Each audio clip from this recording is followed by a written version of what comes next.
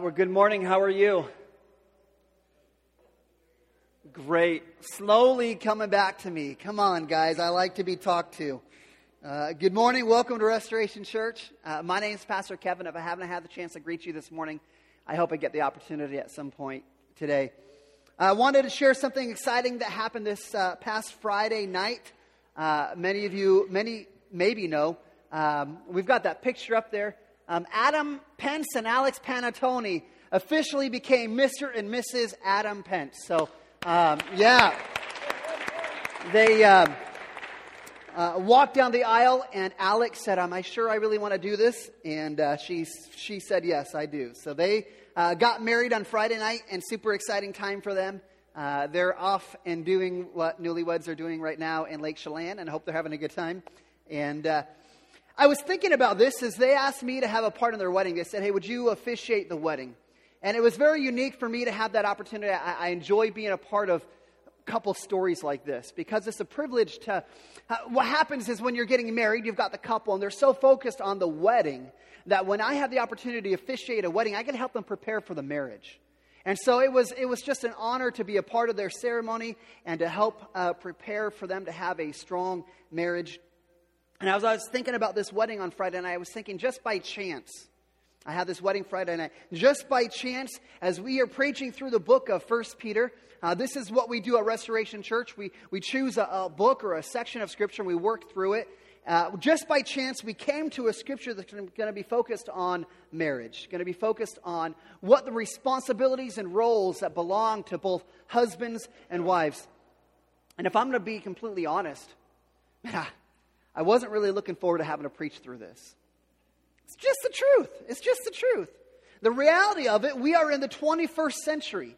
And there are many people in our society that think marriage is an outdated thing. We are in 2017, we think we've evolved. We know much more about marriage, and we can make marriage about what we want it to be. We can voluntarily decide to opt in or out whenever we want. And in fact, when you open up the Bible and allow the Bible to speak in a marriage, it becomes controversial. It becomes something that's not politically correct. And in fact, in the reality, in a room this size, I know that there are some here, no matter what I share from the Bible, they are going to not accept the Bible's guidelines for marriage. But here's what I know. I know that marriage was not a man-made institution. Marriage is a gift from God. God created it. God initiated it. And something that we said last week was that God's desire for us is not just that we would survive life. God's desire for you is not just that you would survive life, not that just your marriage would survive, that we would actually thrive, that we would flourish. And so when we're looking at marriage, I think it's important for us to say, God, since you created this, God, what insight can you give us to help our marriages not just survive, but to flourish? In fact, there's a quote by the guy by the name of G.K. Chesterton. And if we have that question about marriage and what do we believe about this, this is what he said. He said, the Christian ideal has not been found tried and found wanting. It has been found difficult and left untried. I think that's an accurate picture of the way we look at marriage. The ideal from what the Bible speaks about isn't found wanting. It's found that difficult and it's left untried. So today we're going to have the opportunity, and we're going to speak to you ladies about what your calling is as a wife. Now, let me just tell you, men, you're not off the hook, because this is something that all of us here today, there's principles that will apply to every one of us in here today. But ladies, we're going to have the opportunity to speak directly to you, and I'm just going to pray that you would allow God to speak to you today. And let me tell you what, ladies, if you're a little nervous right now that we're going to come pick on you, you do whatever you can to get your husband back next week, because we're coming hard on the men next week. And all the ladies said, amen. So if you have a Bible, I invite you to turn to 1 Peter chapter 3. If you have a phone, you can pull it up on your phone. There's an usher in the back. If you need a Bible, slip your hand up and we'll come and bring a Bible up to you. This section of 1 Peter, Peter has been describing what God has done for us. This is something that Peter's done time and time again throughout this book. Peter looked at us and he said, hey, we are a chosen people. Okay, that means every one of us, if we're a Christian, that God looked at us and God chose you and said, I want you on my team. You're on my side. So he said, we are a chosen people. He said, we are a royal priesthood, which means that every one of us, because we're part of that royal priesthood, we have direct access to the creator of the universe at all times. Like we have that kind of access to God because we're a part of that royal priesthood. And what Peter likes to do is he says, this is what God has done first, and now this is how you respond. And that's kind of the section we've been. He said, you're a chosen people. God's chosen you. God's given you the privilege of being a royal priesthood. And now, in light of that, Peter's saying, this is how you and I are supposed to live. 2 weeks ago, we talked about how we're supposed to live with respect and live honorably among non-believers. We talked about how we're supposed to submit to government authorities that God places over us. Last week, we talked about how we're supposed to submit to both good bosses as well as how we submit to bad bosses. How many of you ever worked for a jerk? Yes, most of us can have our hand up. And we can think about that guy. And that was an idea that we are called to submit to the people that are placed in authority. And today we're going to continue this theme on submission. And he's going to specifically speak to wives. So 1 Peter chapter 3, verses 1 through 6. I'm actually going to ask you to stand with me as we read God's word today. And you can follow along in your Bible. You can follow along on the screen behind me. And if you're able to, would you stand with me? 1 Peter chapter 3, starting in verse 1, says, likewise, wives, be subject to your own husbands, so that even if some do not obey the word, they may be won without a word by the conduct of their wives, when they see you respectful and pure conduct. Do not let your adorning be external, the braiding of hair and the putting on of gold jewelry or the clothing that you wear, but let your adorning be the hidden person of the heart, with the imperishable beauty of a gentle and quiet spirit, which in God's sight is very precious. For this is how the holy women who hoped in God used to adorn themselves by submitting to their own husbands, as Sarah obeyed Abraham, calling him Lord. And you are her children if you do good and do not fear anything that is frightening. And that is God's word for us today. Anybody frightened? All right, let's pray. God, we just thank you for this opportunity just to read your word. And God, even these hard things, and when we look at a passage and we say, we don't understand it, we don't, God, I pray that you would just give us insight. Help us to understand, God, that we came here today not to hear a pastor telling us how we're supposed to live, but God, we're here to hear your word. And God, I pray that you would give us insight, every one of us, into our lives, that you would help us to understand what it is you're trying to teach today.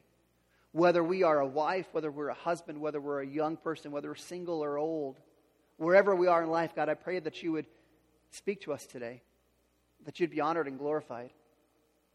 Jesus, we love you and we praise you and we ask this in your name. Amen. You can go ahead and be seated.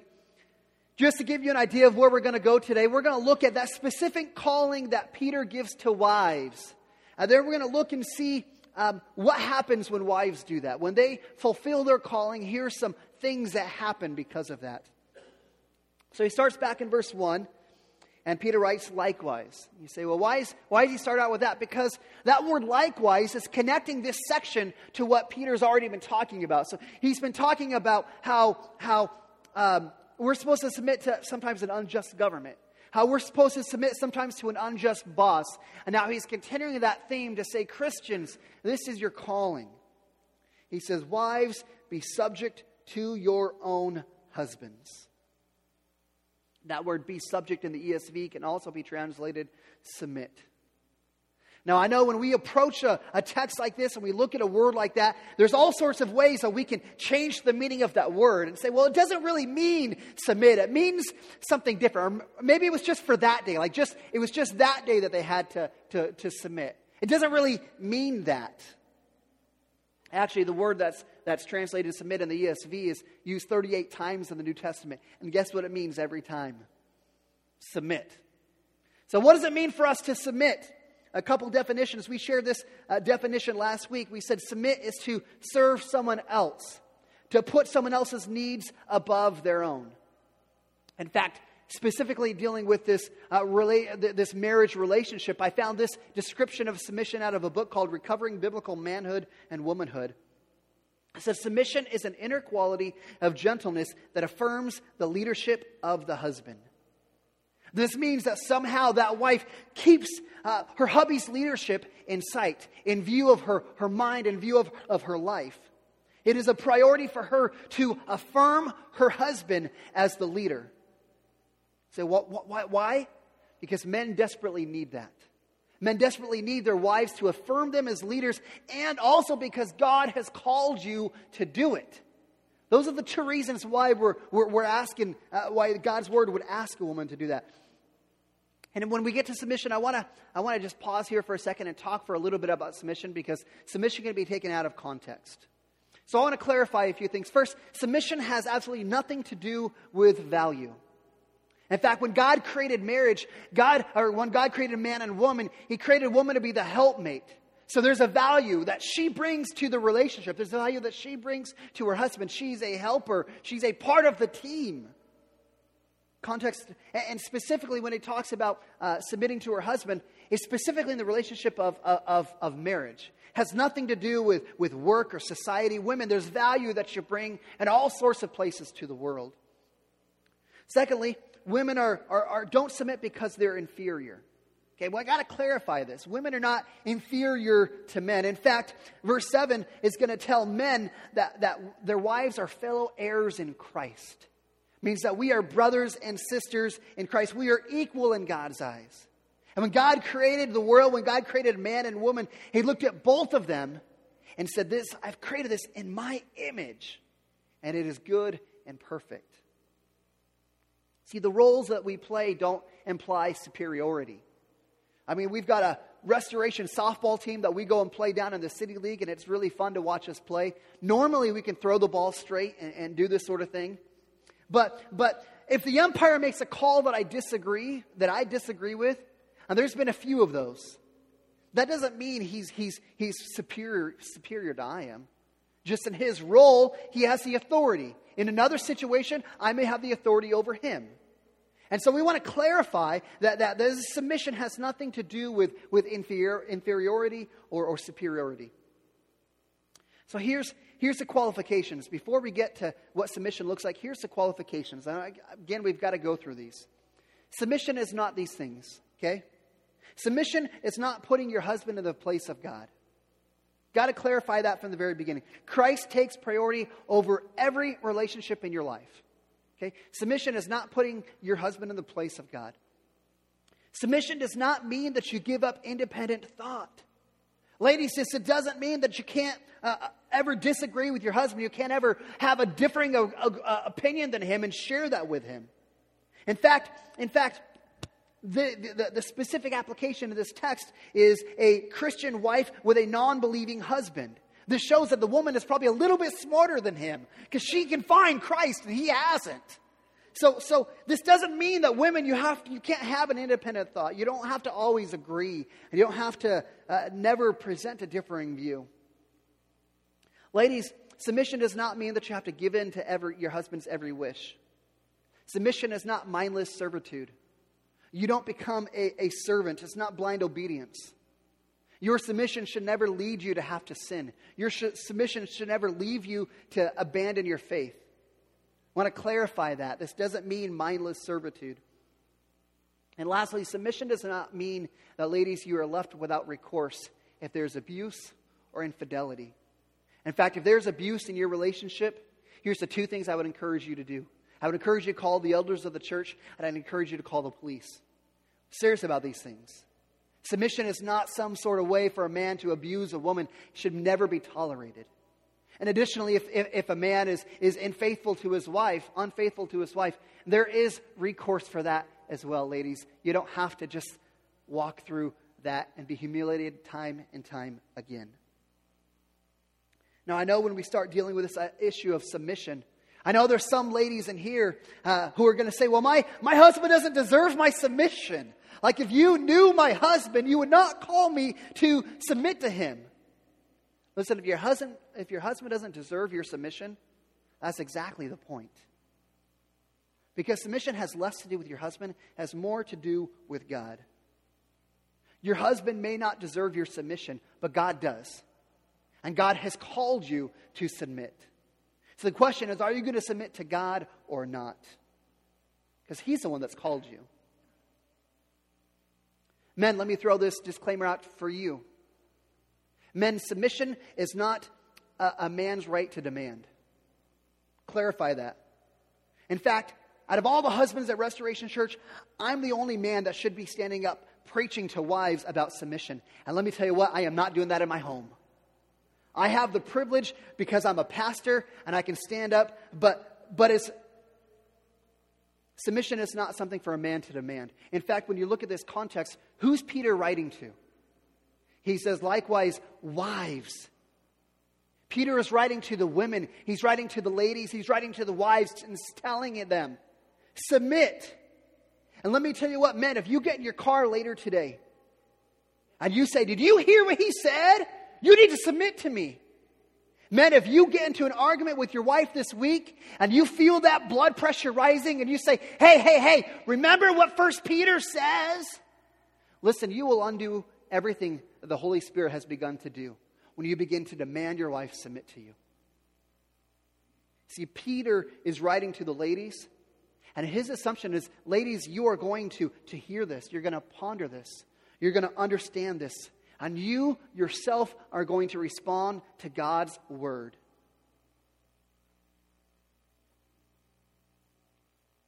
So with all those qualifications, I still want to clarify that the woman's calling is to submit to her husband, to put his needs above her own, to affirm the leadership of her husband.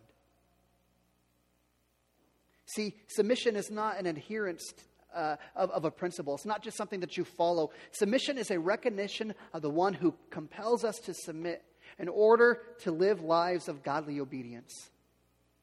I want us to understand that submission is not something you give to your husband. It's something you give to God. You submit to your husband not because your husband tells you to or because he's worthy, but because God, who is the greatest in all, who's our Savior, He's the one who's called us to do that and compels us to submit. And now we're going to get into some very specific applications as to what it looks like for women to submit. And it's really quiet in here today. You notice that? I'm a little uncomfortable being here right now with all this quietness, but we're going to run through with this. Here's what it's going to look like. Listen, wives, when you submit to your husband, when you fulfill your calling, there's a couple of things that happen. Number one, you are actually become, when you submit and when you fulfill your call, it gives you more influence. When you fulfill your call, it gives you greater influence in that marriage relationship. It almost sounds like an oxymoron. You're kind of like, that doesn't make sense. Like if I submit, then I have more influence in the relationship. It doesn't make sense. But look what Peter says. He says, likewise, wives, be subject to your own husbands, so that even if some do not obey the word, they may be won without a word by the conduct of their wives, when they see a respectful and pure conduct. See, there's an application of this, where if you are a Christian woman and you've got a non-Christian husband, there's an application to you that you can preach the gospel till you're red in the face.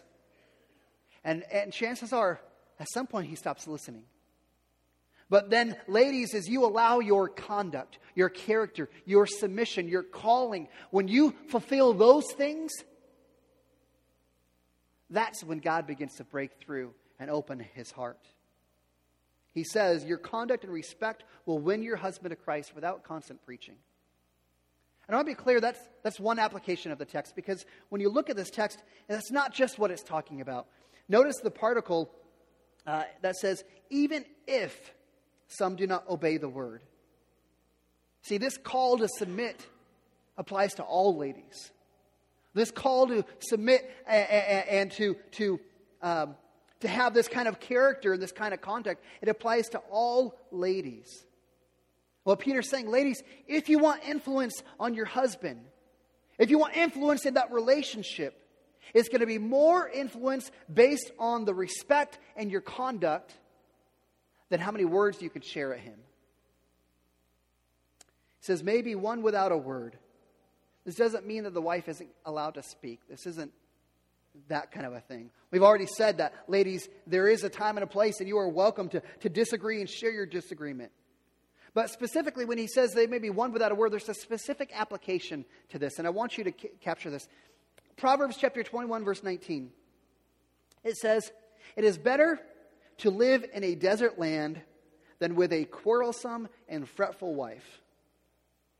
Now, actually, that quarrelsome and fretful wife can be changed in the NIV to quarrelsome and nagging wife. Okay? It is better to live in a desert land with a... it is better... Okay, I butchered that.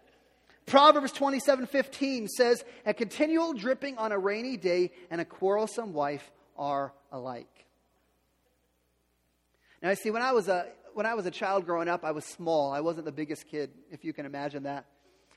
And because I was small, families knew that. And so I had a family call me and say, hey, we'd love for you to come and crawl under our crawl space, underneath our house. You're small. We'll give you a flashlight. Can you just kind of scummage through? We need to figure out what's going on this side of the house. And so they said, we've had this little tiny leak. And I don't know if it was a bathroom. And it wasn't a big deal, but now we're starting to smell things. So we want you to crawl underneath the house and take the flashlight and take a picture of what's going on.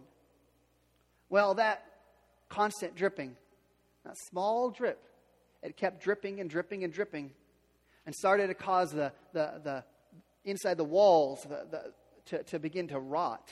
In fact, everything began to smell really bad, and they had a big issue on their hand because they had this little continual dripping that continued to happen again and again and again. Ladies, the tendency to nag is like a continual drip. You know what the result is? You might not see where it builds up, where it festers. But that nagging will leave your husband zapped and drained and depleted. And let me say, this applies to both men and women. We're not just men, we have the tendency to nag as well, but we're dealing specifically in the context of women in their relationship. Peter's saying that there's a way that you can speak that doesn't bring about gotta remember what I'm talking about. Doesn't bring about the influence that you want, but there's a different way to get that influence. See, ladies, you might not even realize it. You might not realize what your words are doing. You might think, well, I'm just trying to help. I'm trying to help, really. I'm trying to help him, you know. And often, that woman who's going to nag the most is often the one who's going to fight the hardest, who's going to be strong-willed, who's going to assume that her words are helping her husband. Ladies, let me warn you, those reminders, those promptings, whatever you want to call them, they could be doing a lot more damage than you realize. Peter's saying, ladies, if you want influence, you want to have an ability to affect your relationship, Peter says, do it in a different way. He's saying, win them by your respect and by your pure conduct. Gain influence by fulfilling the command that Peter and that God's word has given you. See, I wanted to give you a little bit of a word picture as to what this looks like. You ever notice how music has a great way to take words and make them sound great? You ever notice, you ever listen to the radio and hear the song, you're like, man, this song is great. And then you go online and you actually look up the lyrics. You ever heard the song, What Does a Fox Say? What does the fox say? Hati, hati, hati. Okay, I'm not going to sing it for you. But that's a stupid song, and I can't tell you how many times I've listened to it. Again and again. The words are ridiculous. Cow says moo, dog says... it's stupid. But you put it to some catchy music, and man, it goes crazy. And in the same way, have you ever noticed how the most beautiful words around garbage music, it's like nothing happens? That's a great story you wrote, but the music's horrible, and I can't get into it. See, this is a picture of how you gain influence for Jesus. In your family, the music is more important than the words. You understand that? The music is more important than the words. I'm a pastor. There are people who come up to me and life has hit hard. They've hit rock bottom. And they need more than just apologetics.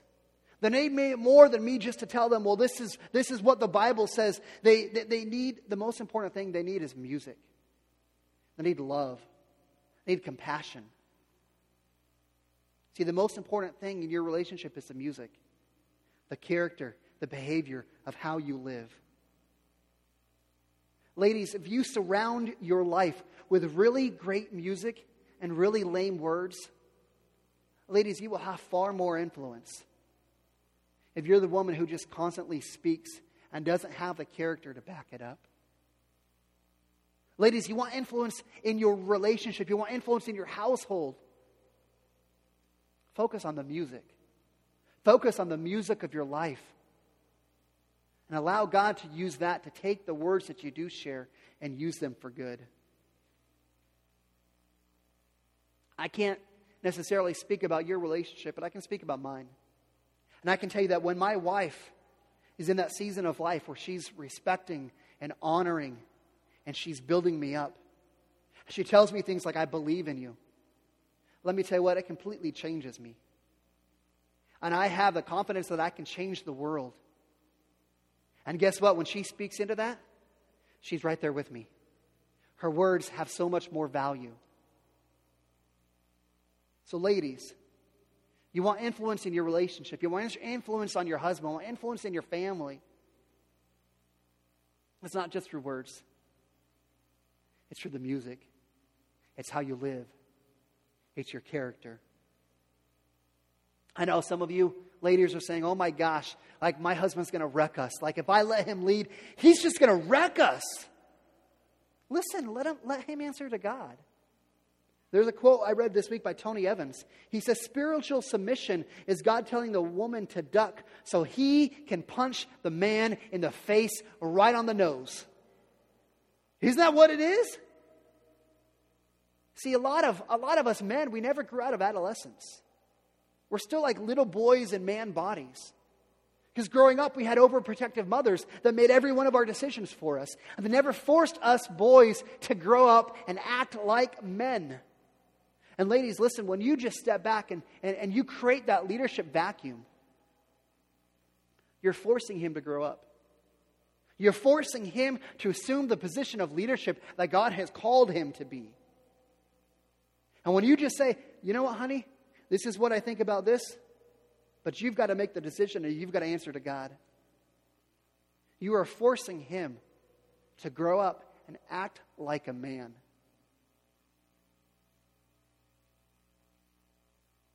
Man, that's hard. But let me tell you what, ladies. You want to see your husband begin to grow up? Give him the opportunity.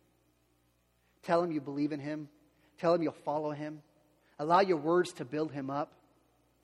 And watch what God does with him. Second point of application. Ladies, when you fulfill your calling, you actually become more attractive. You become more attractive. See, in Pete's culture, as well as in our own culture, we tend to be obsessed with our external looks. Am I right? It's just kind of the world we live in right now.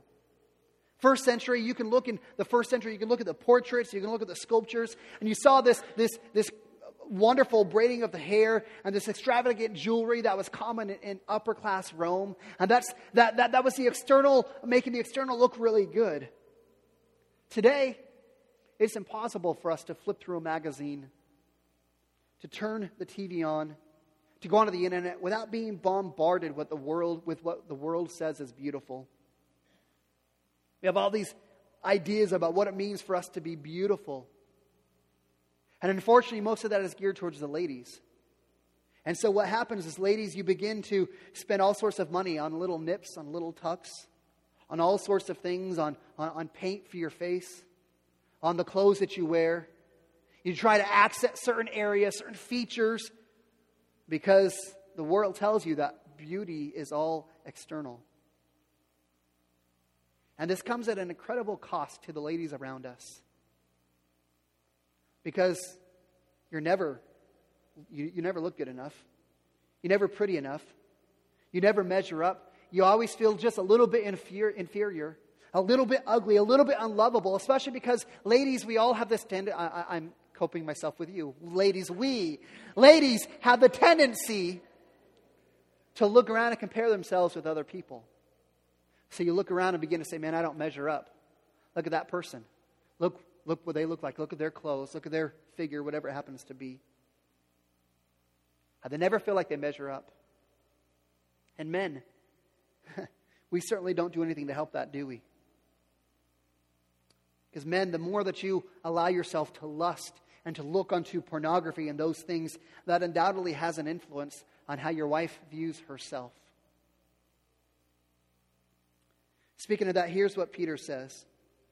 He says, do not let your adorning be external, the braiding of the hair and the putting on of gold jewelry or the clothing you wear, but let your adorning be the hidden person of the heart, with the imperishable beauty of a gentle and quiet spirit, which is very precious, and which in God's sight is very precious.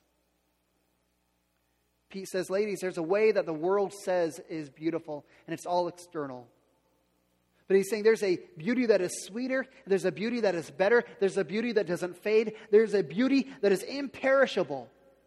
He says, ladies, when you focus on the hidden person of the heart, your character, your gentle spirit, that is something that is more beautiful than anything on the outside. Now let me clarify. Peter's not saying, ladies, he's not saying you can't braid your hair. He's not saying you can't wear jewelry. He's not saying you have to look frumpy your entire life. Rather, what he's saying is don't be known for your outer beauty. But ladies, be known for the inner beauty. That quiet person of the heart. Means when you look at yourself, ladies, what's the greater priority to you? Like if you did a time analysis of your week, how much time do you spend focusing on external beauty versus how much time do you spend on internal beauty, on your character, on your spiritual life? Where's your priority?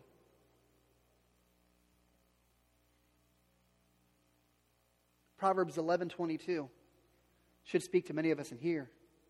It says, like a gold ring in a pig's snout, as a beautiful woman without discretion. You ever met that woman? Beautiful.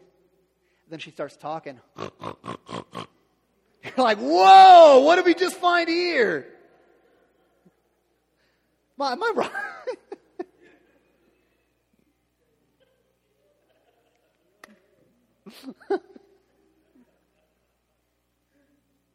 Ladies, I want you to hear this today. Pete says what's precious in the sight of God is your internal beauty.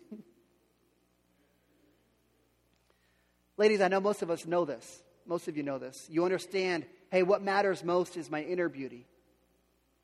But what does it look like for you to actually live that out? What does it actually look like at play in your life? Are you focused more on that inner beauty, on that character, on that spiritual life? Are you focused more on the external beauty? And men, let me speak to you in this. Is that the kind of woman that you're longing for? Men, as you're flipping through your phone looking at things you shouldn't be, is that the kind of woman you're longing for? Men, what kind of woman do you appreciate? Men, what kind of woman are you teaching your sons to look for? See, men, we've got to grow up and stop confusing lust for love. It's time for men to pray and say, God, would you tune my heart in for what you say is precious? God, help us men to understand that that inner beauty is much greater value than the external. Because I don't think any of us want to be married to a pig.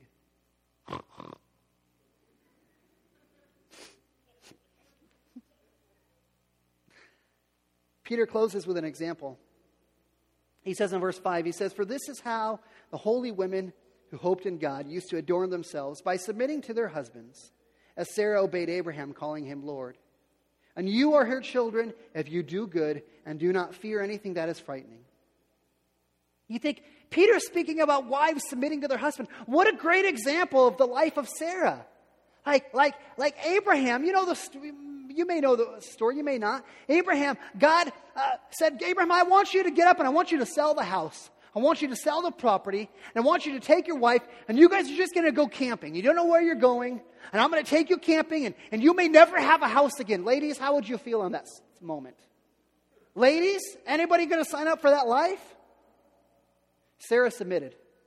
Sarah said, all right, Abraham, this is what God's called you to do. I will follow you. 2 times, okay? Sarah was a beautiful woman, okay? 2 times, Abraham leads her into Egypt. And Abraham realizes, wait, she's really beautiful. She's more beautiful than me. So why don't we do this? Sarah, you lie and say you're my sister and not my wife. That way nobody wants to kill me and take you for themselves. She says, okay. Twice. Not once. Man, that's a horrible idea. I don't know how he did that twice, but it happened. Like, what a great example of submission. But you know what? That's not the example that Peter's talking about. Because being told to obey like Sarah, man, that's scary. It's fearful. But when you take a closer look at what Peter's talking about, he's pointing to a different story. In fact, he says, the story he talks about is when Sarah obeyed Abraham, calling him Lord. I began to think, well, where does that happen? So I grabbed my Old Testament, and I'm looking, where is it that Sarah calls Abraham Lord? It only happens once. Happens in Genesis chapter 18. Genesis chapter 18, God appears, and there's a couple of men with him, and Abraham says, oh, let's make them lunch. And he makes them lunch, and God begins to speak to Abraham, and this is what they said. Genesis 18, verse 9. They said to him, where is Sarah, your wife? And he said, she's in the tent. The Lord said, I will surely return to you about this time next year, and Sarah, your wife, will have a son. And Sarah was listening at that tent door behind him. Now, Abraham and Sarah were old, advanced in years. The way of women has ceased to be with Sarah. So Sarah laughed to herself, saying, after I am worn out and my Lord is old, shall I have pleasure?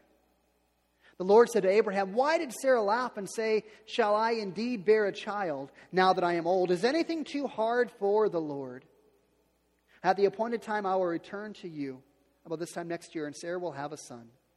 Sarah denied it, saying, I did not laugh, for she was afraid. He said, no, but you did laugh.